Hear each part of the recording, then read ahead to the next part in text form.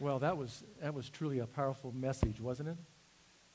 I think at this time of the year, the beginning of a new year, it's a time in which I think all of us reflect. We reflect back on the year 2010, and then we try to look forward to 2011. And it really stops and makes us think about what's really important in life. I know many of you have gone through some struggles, finances, health issues, in marriage. But the one thing that we can always count on is that we can lean on, we can trust in our Lord, because He wants to be with us and He wants to have a relationship with us on a daily basis. Well, I want to extend my happy New Year to all of you as well. Last night, I gave the message, and I was reminded that it was 1/1/11. January 1st, 2011. That's incredible how quickly time really flies. I know some of you are here, you're saying, Bill, what are you doing up here? Well, I want you to know that Pastor John, he is getting ready for the study in the book of Revelation. I know that all of us are looking forward to that. It's going to be a great time. The Lord willing, and if the Lord doesn't return, I expect him to probably be in the book of Revelation all through the year of 2011.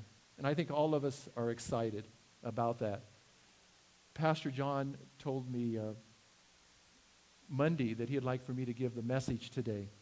And then it was yesterday morning, he called me up and wished me a Happy New Year. And he told me how much he absolutely loved me. And then he said, Bill, make sure you tell them that how much he truly loves all of you.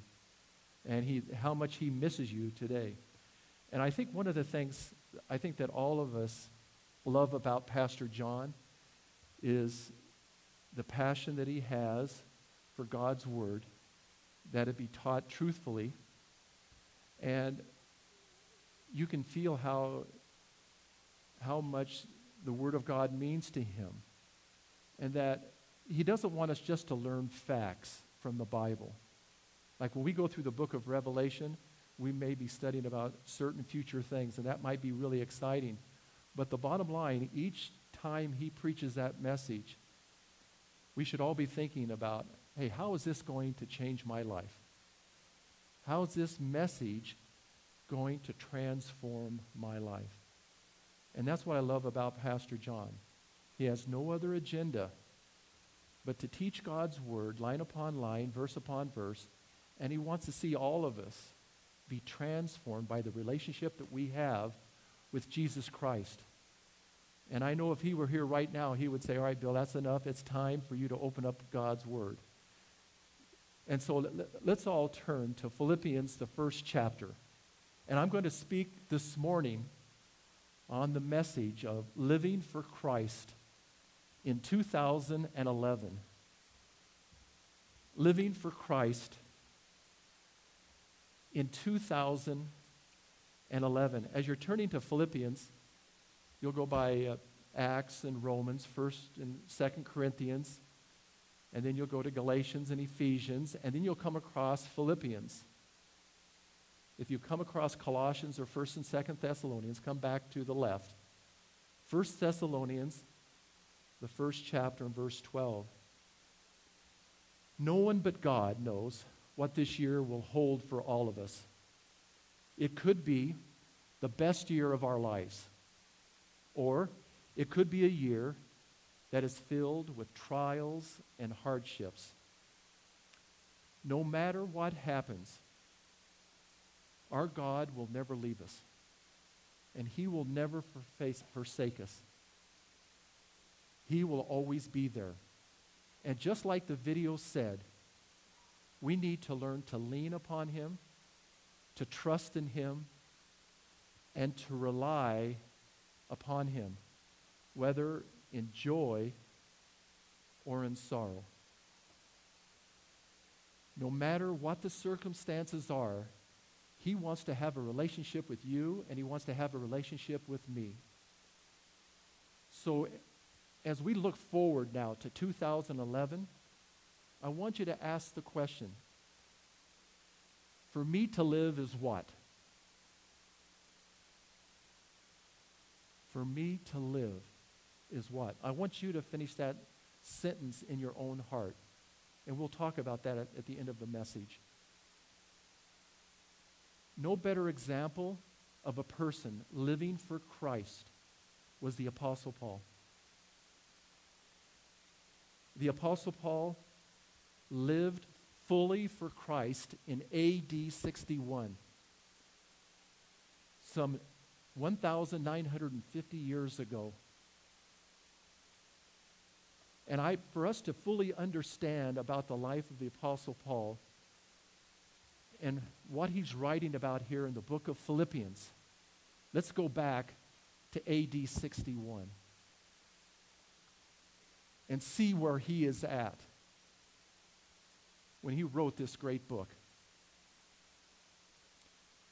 If you'll notice, he had finished his 3 missionary journeys. And he was back in Jerusalem.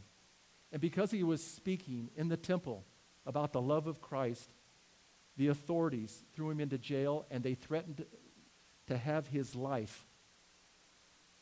200 of the king's top soldiers rescued him out of Jerusalem and took him to Caesarea, where he appeared before Felix, Festus, and King Agrippa.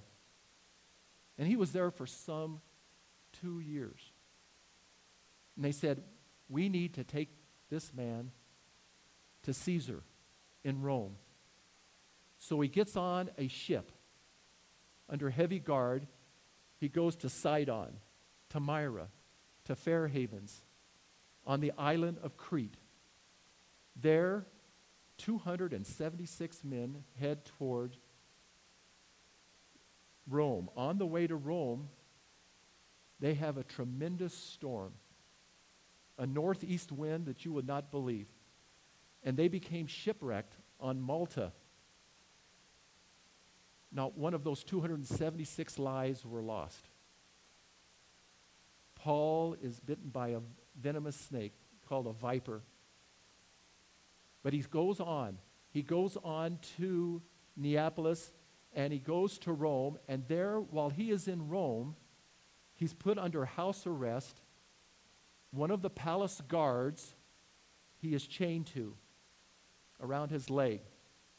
He's under guard with a palace guard 24/7 for 2 years. They never leave him. They are in 6-hour shifts. And there he writes, he sits down and he writes to the brethren that are at the church at Philippi.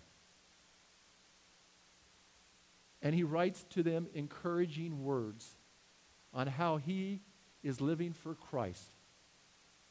He writes about the joy that he has. So where we're reading, the church at Philippi read some 1,950 years ago. We're going to read that same portion of the letter today and listen to his words. And by using Paul as our example, we're going to be able to see how in 2011 we're to live our lives for Christ.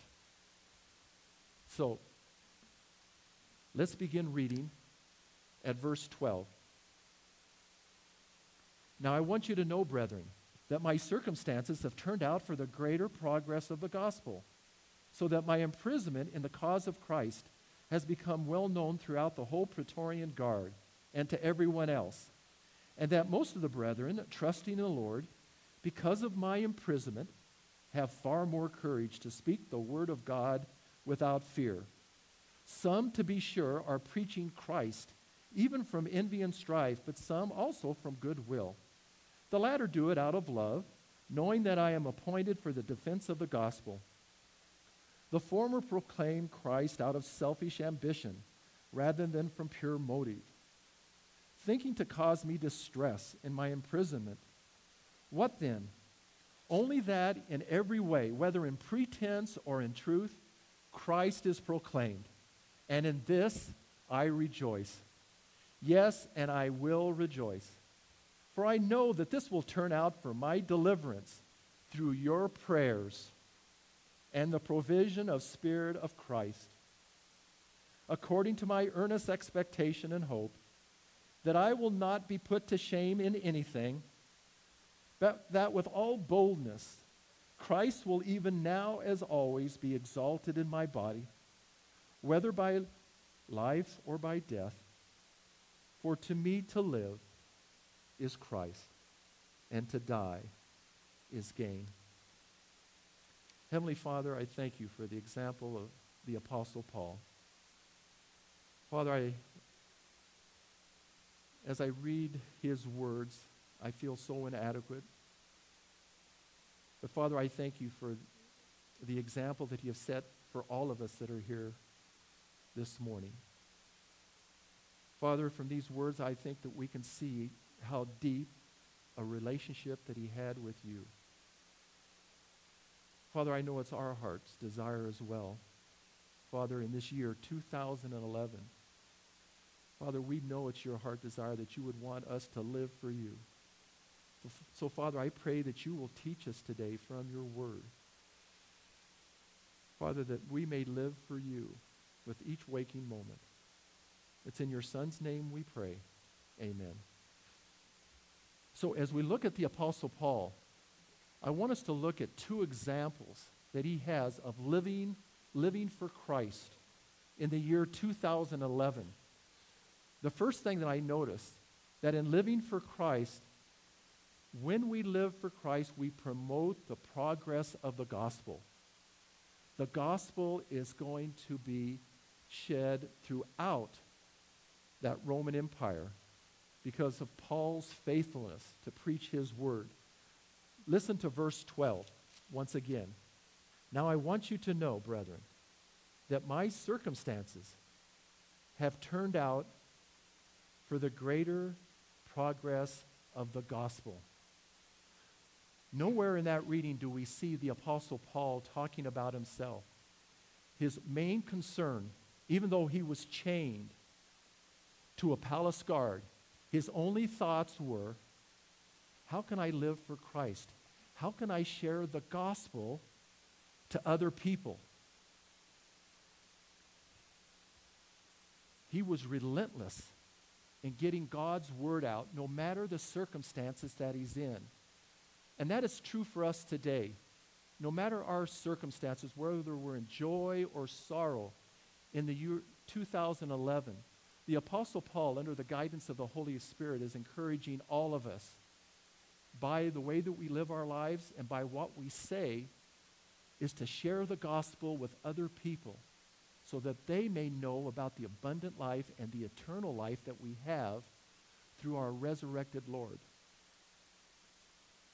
The book of Acts that Pastor John took us tells us a lot about this trip that the Apostle Paul took and his destination. So at this time, I'd like for you to turn to Acts, the 28th chapter. In fact, I'd like for you to keep your book marked at Acts, the 28th chapter, and also at Philippians, the 1st chapter. We will be going back and forth. Both of these coincide in the story about the Apostle Paul here in Rome. So remember, he's under house arrest. He's under house arrest for 2 years. And in Acts, the 28th chapter and verse 16, he writes that we entered Rome. We entered Rome. Paul was allowed to stay by himself with the soldier who was guarding him. The one word that I want you to pick out there is the word we. Paul did not take that trip alone. He was not alone. And I want all of us to remember, we're not alone in our walk with our Lord. I think it's so important that we have good Christian friends that are encouraging us in our walk with the Lord. We know for sure that Aristarchus was with the Apostle Paul. He was a companion, and he traveled with the Apostle Paul. And it's also referred to, he is called a fellow prisoner with Paul.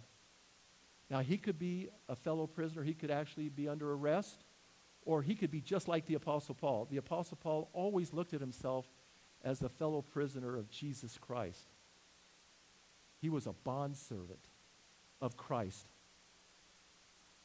Most likely, Timothy was there, because when he wrote the book of Philippians, he addresses the church at Philippi, and he greets them along with my brother Timothy. Luke, who wrote the book of Acts, possibly was there. But he says there in verses 30 and 31 of Acts, the 28th chapter, it gives us an understanding of what he's doing those 2 full years with his friends. And he stayed 2 full years in his own rented quarters and was welcoming all who came to him, preaching the kingdom of God and teaching concerning the Lord Jesus Christ with all openness and unhindered. Can you imagine how that he was relentless? It was just a part of his normal conversation.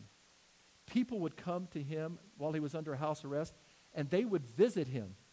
And you knew what the Apostle Paul was going to talk about. He was going to talk about the love relationship that he had with Jesus Christ, how that God had changed his life on the Damascus road, in which I saw the resurrected Christ.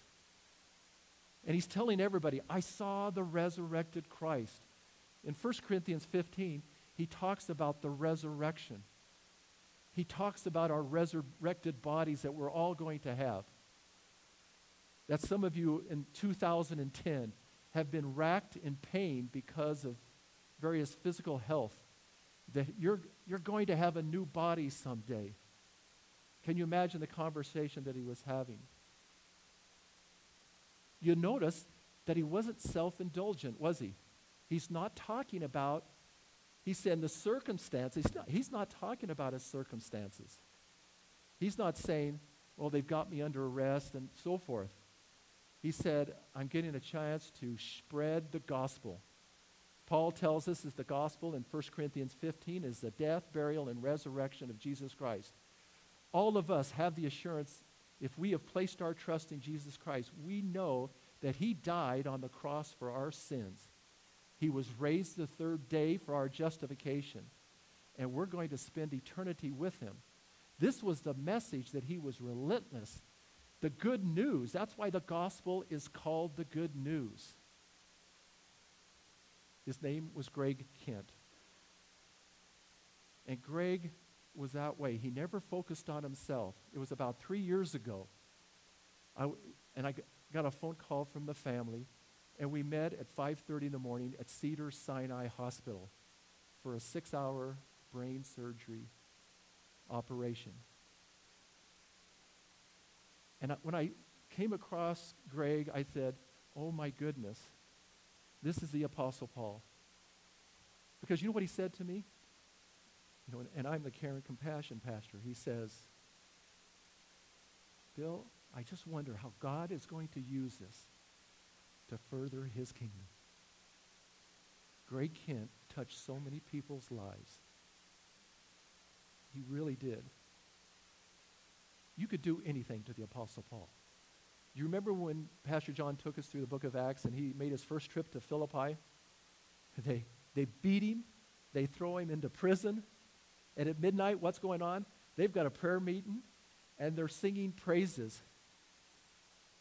They're absolutely singing praises to the Lord. He's not even focused on his circumstances. And then the earthquake opened all the doors, and he was worried about that prison guard because he knew if they all escaped, he would lose his life. So they all stayed, and he preached the gospel to them. He got saved. His whole household got saved.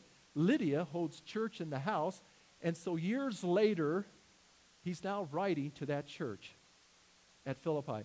Those terrible circumstances that you go through, we don't understand why we go through them. But God has some purpose in it.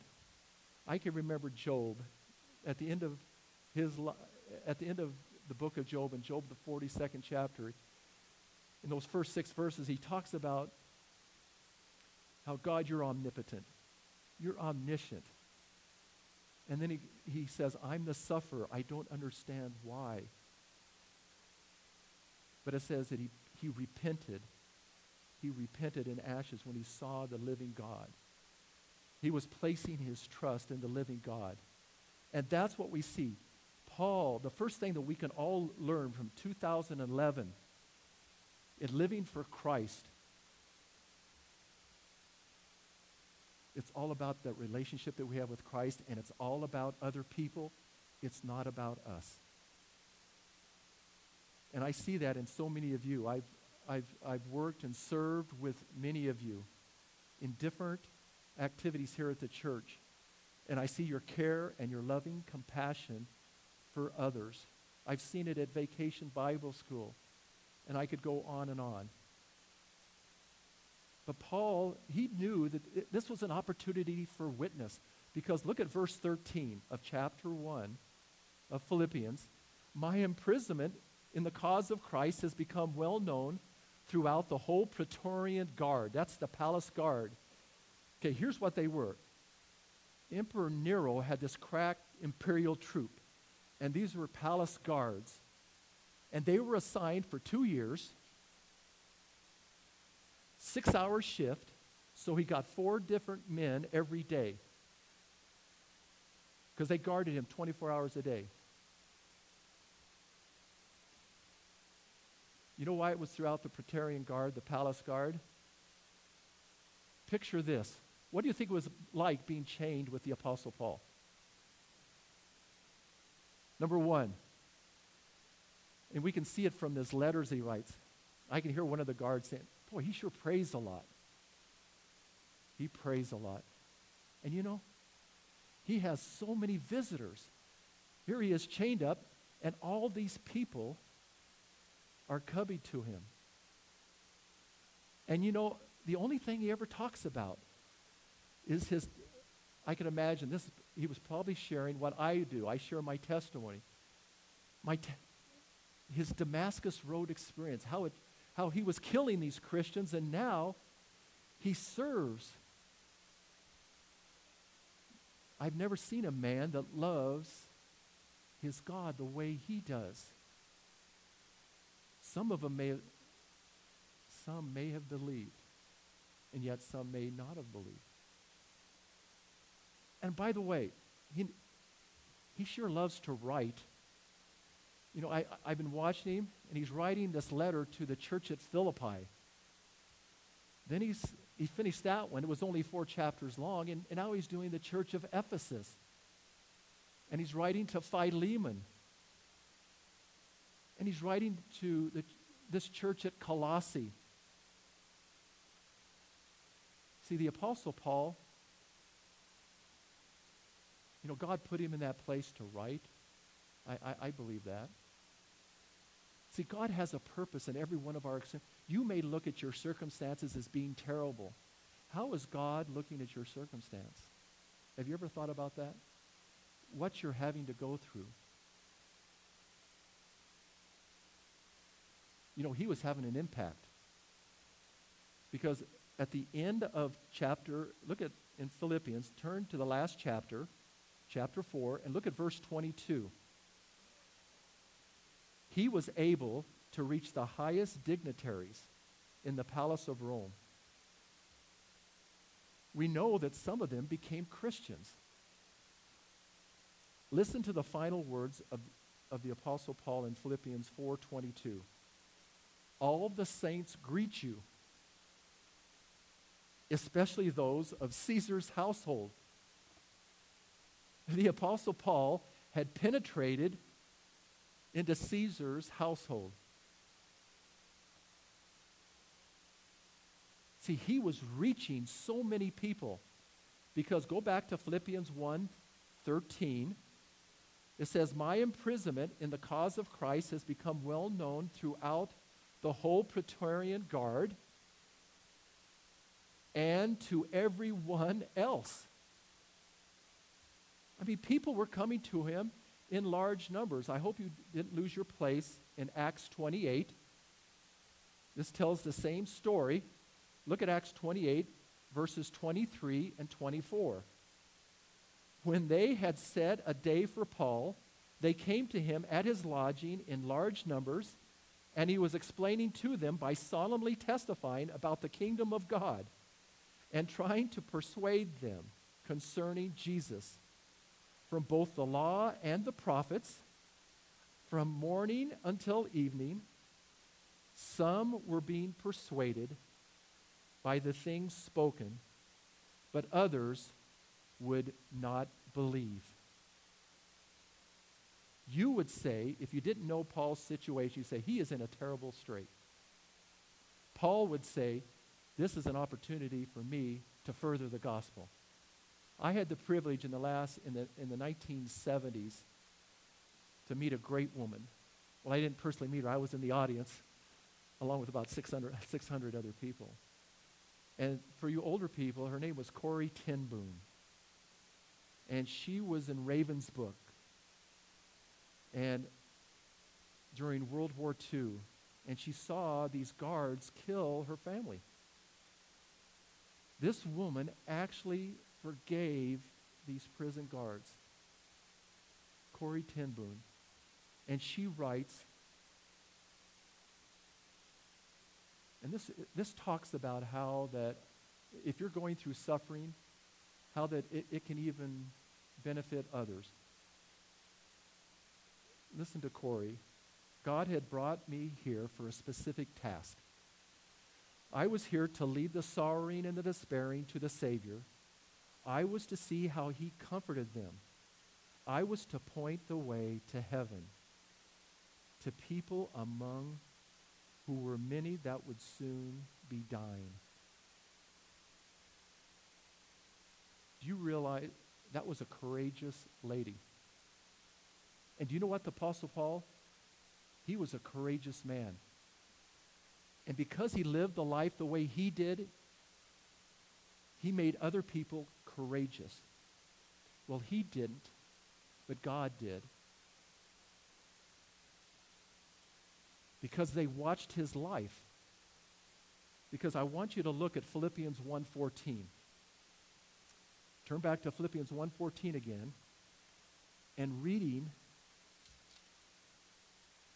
and that most of the brethren, trusting in the Lord because of my imprisonment, have far more courage to speak the word of God without fear. Were people watching Paul from that verse? Yes. And what were they able to do? They watched the Apostle Paul as an example. They said they had far more courage to speak the word of God. What kind of an influence do you have on people? We see what kind of an influence the Apostle Paul had. I see a number of young adults here in this service. And I want to speak to the single young adults. Some of you may be going away to college. There might be high schoolers here. Hopefully you're over in 180, but you're going to be on your own, making your own decisions. You could have been in a Christian family, and you get away from your family.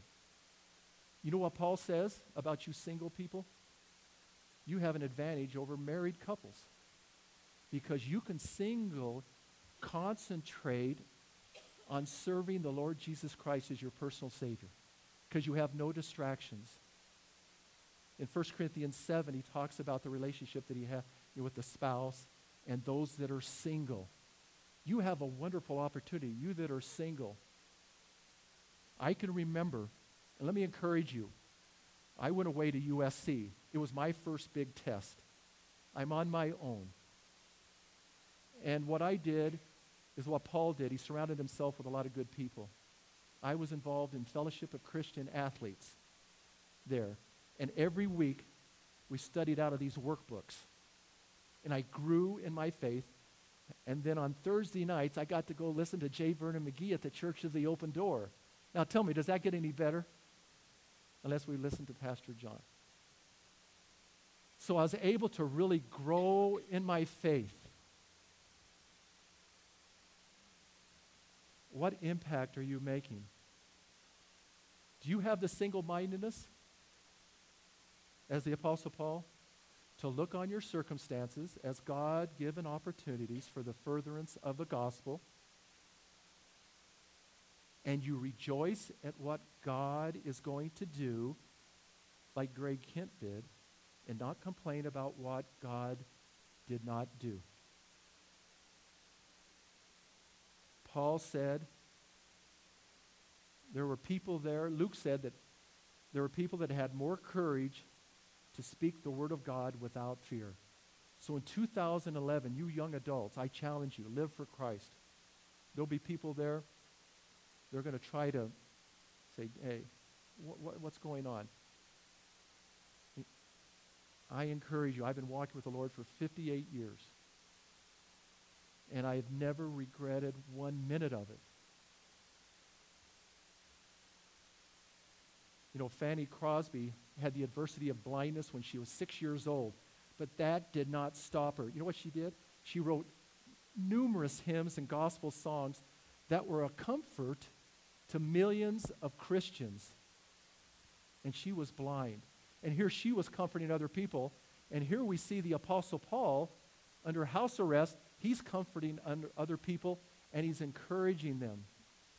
Paul says, I want all of you, not just the pastors, I want all of you to proclaim God's word. Even in your school,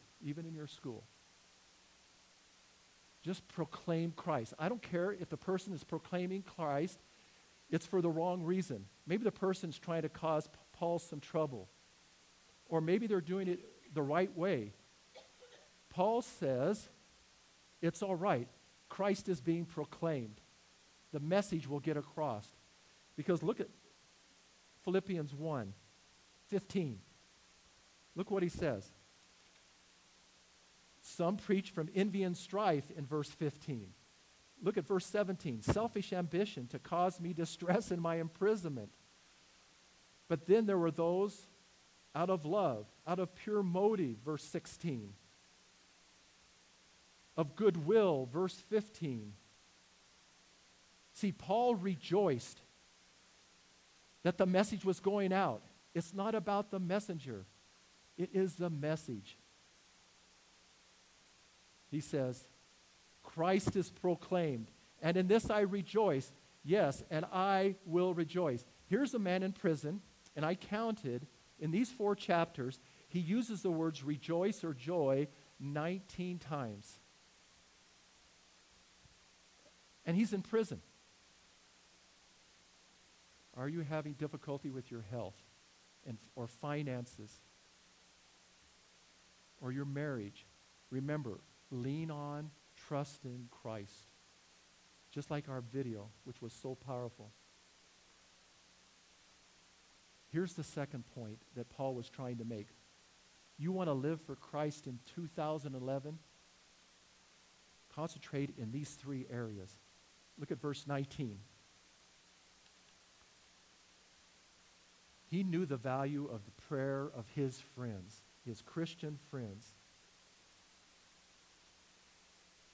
For I know, verse 19, that this will turn out for my deliverance through your prayers.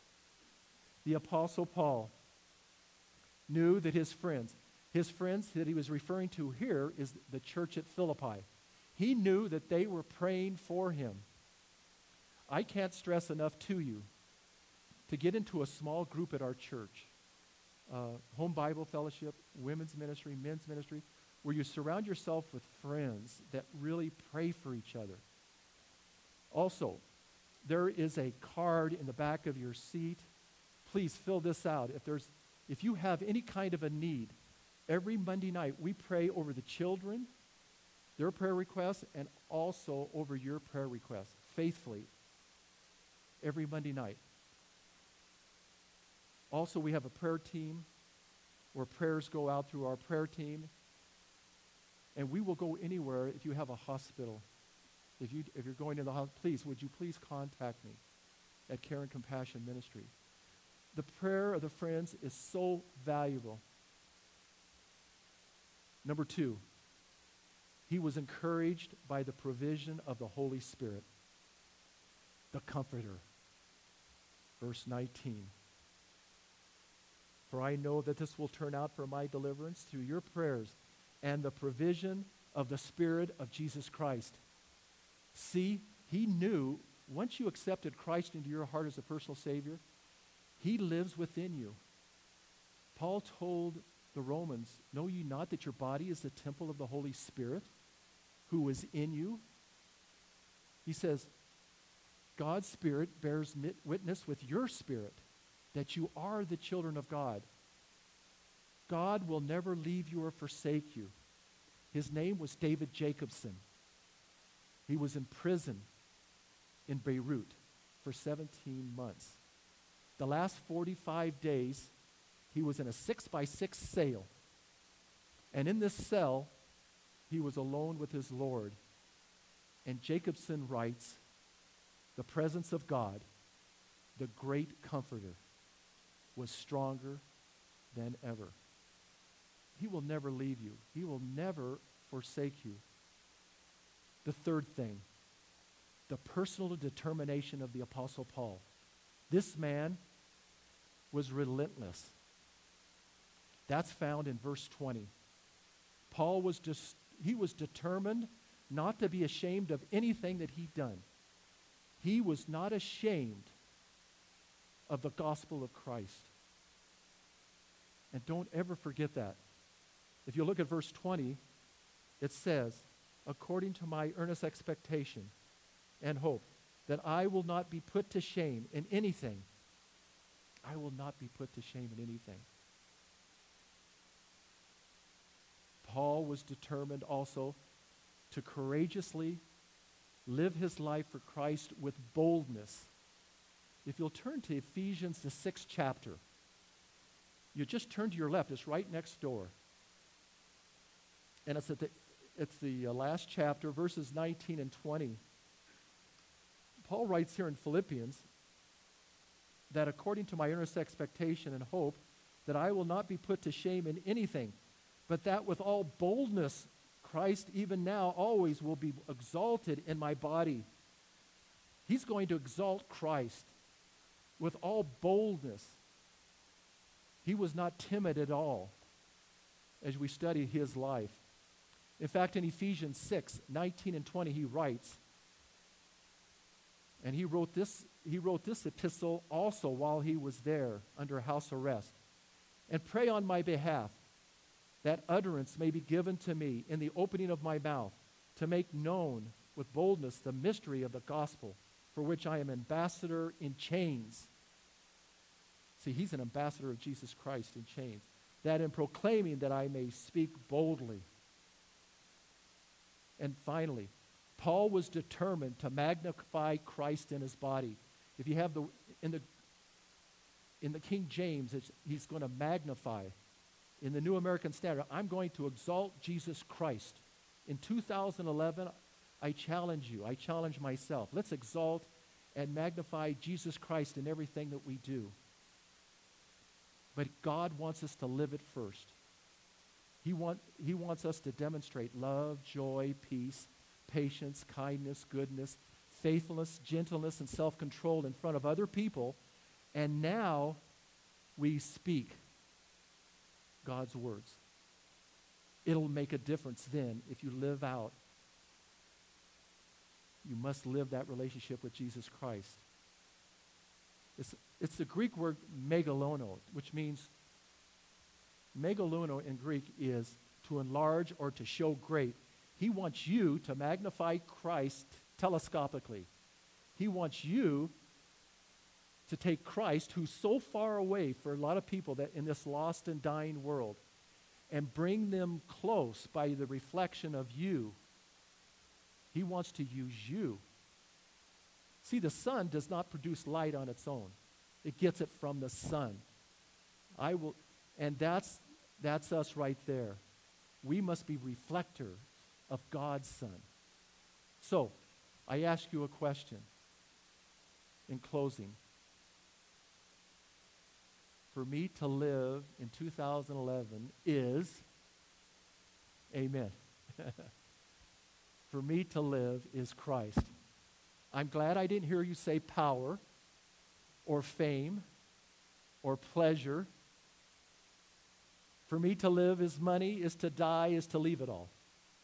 For me to live is fame, is to die and to be forgotten. For me to live as power, is to die, is to lose it all. For me to live as Christ and to die is gain. He had that assurance because he saw the resurrected Christ, and he knew he was going to spend eternity with his Lord. I want to close with look at Philippians 4. It's in the last chapter, and it's just before he closes this book. We know what Paul's gone through now, and look how he closes this book.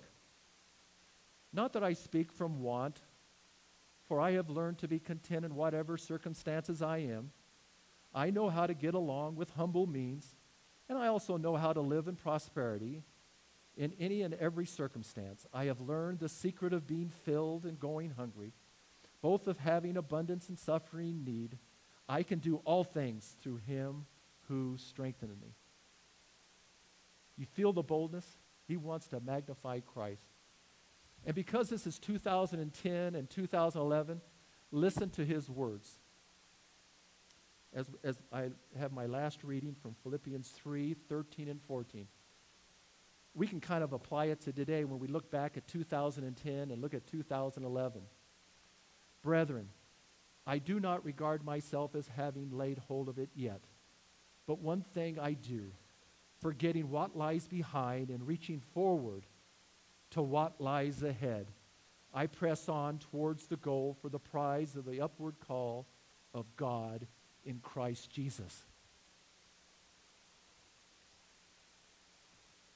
I don't think we can close without all of us having a personal reflection. In 2010, we had joy or suffering, or we had both. And now we look forward to 2011. Who are we going to live for? Who are we going to live for? It can make all the difference in the world. Mom, it'll make a difference on your kids. Dads, it'll make a difference on your kids. I had a father. He preached the Word of God, not from a pulpit, but from his life. So at this time, let's reflect. Who are we going to live for in 2011? Father, I love you so much. And Father, I can just feel in this room right now, I can feel how much these your people love you. Father, life is difficult, and it's so hard at times. Father, thank you for giving us the example of the Apostle Paul. We all feel so inadequate as we look at his life and how much he loves you. But Father, I think you know each one of our hearts. We love you too with that same amount of love. Father, may we just live for you this year in the 2011. Father, thank you for giving me abundant life and eternal life through your Son. It's in your Son's name we pray. Amen. I want to encourage all of you, make sure you come back next week. You don't want to miss one message in the year 2011. Pastor John's going to be going through the book of Revelation. So thank you so much for coming. We'll see you next week.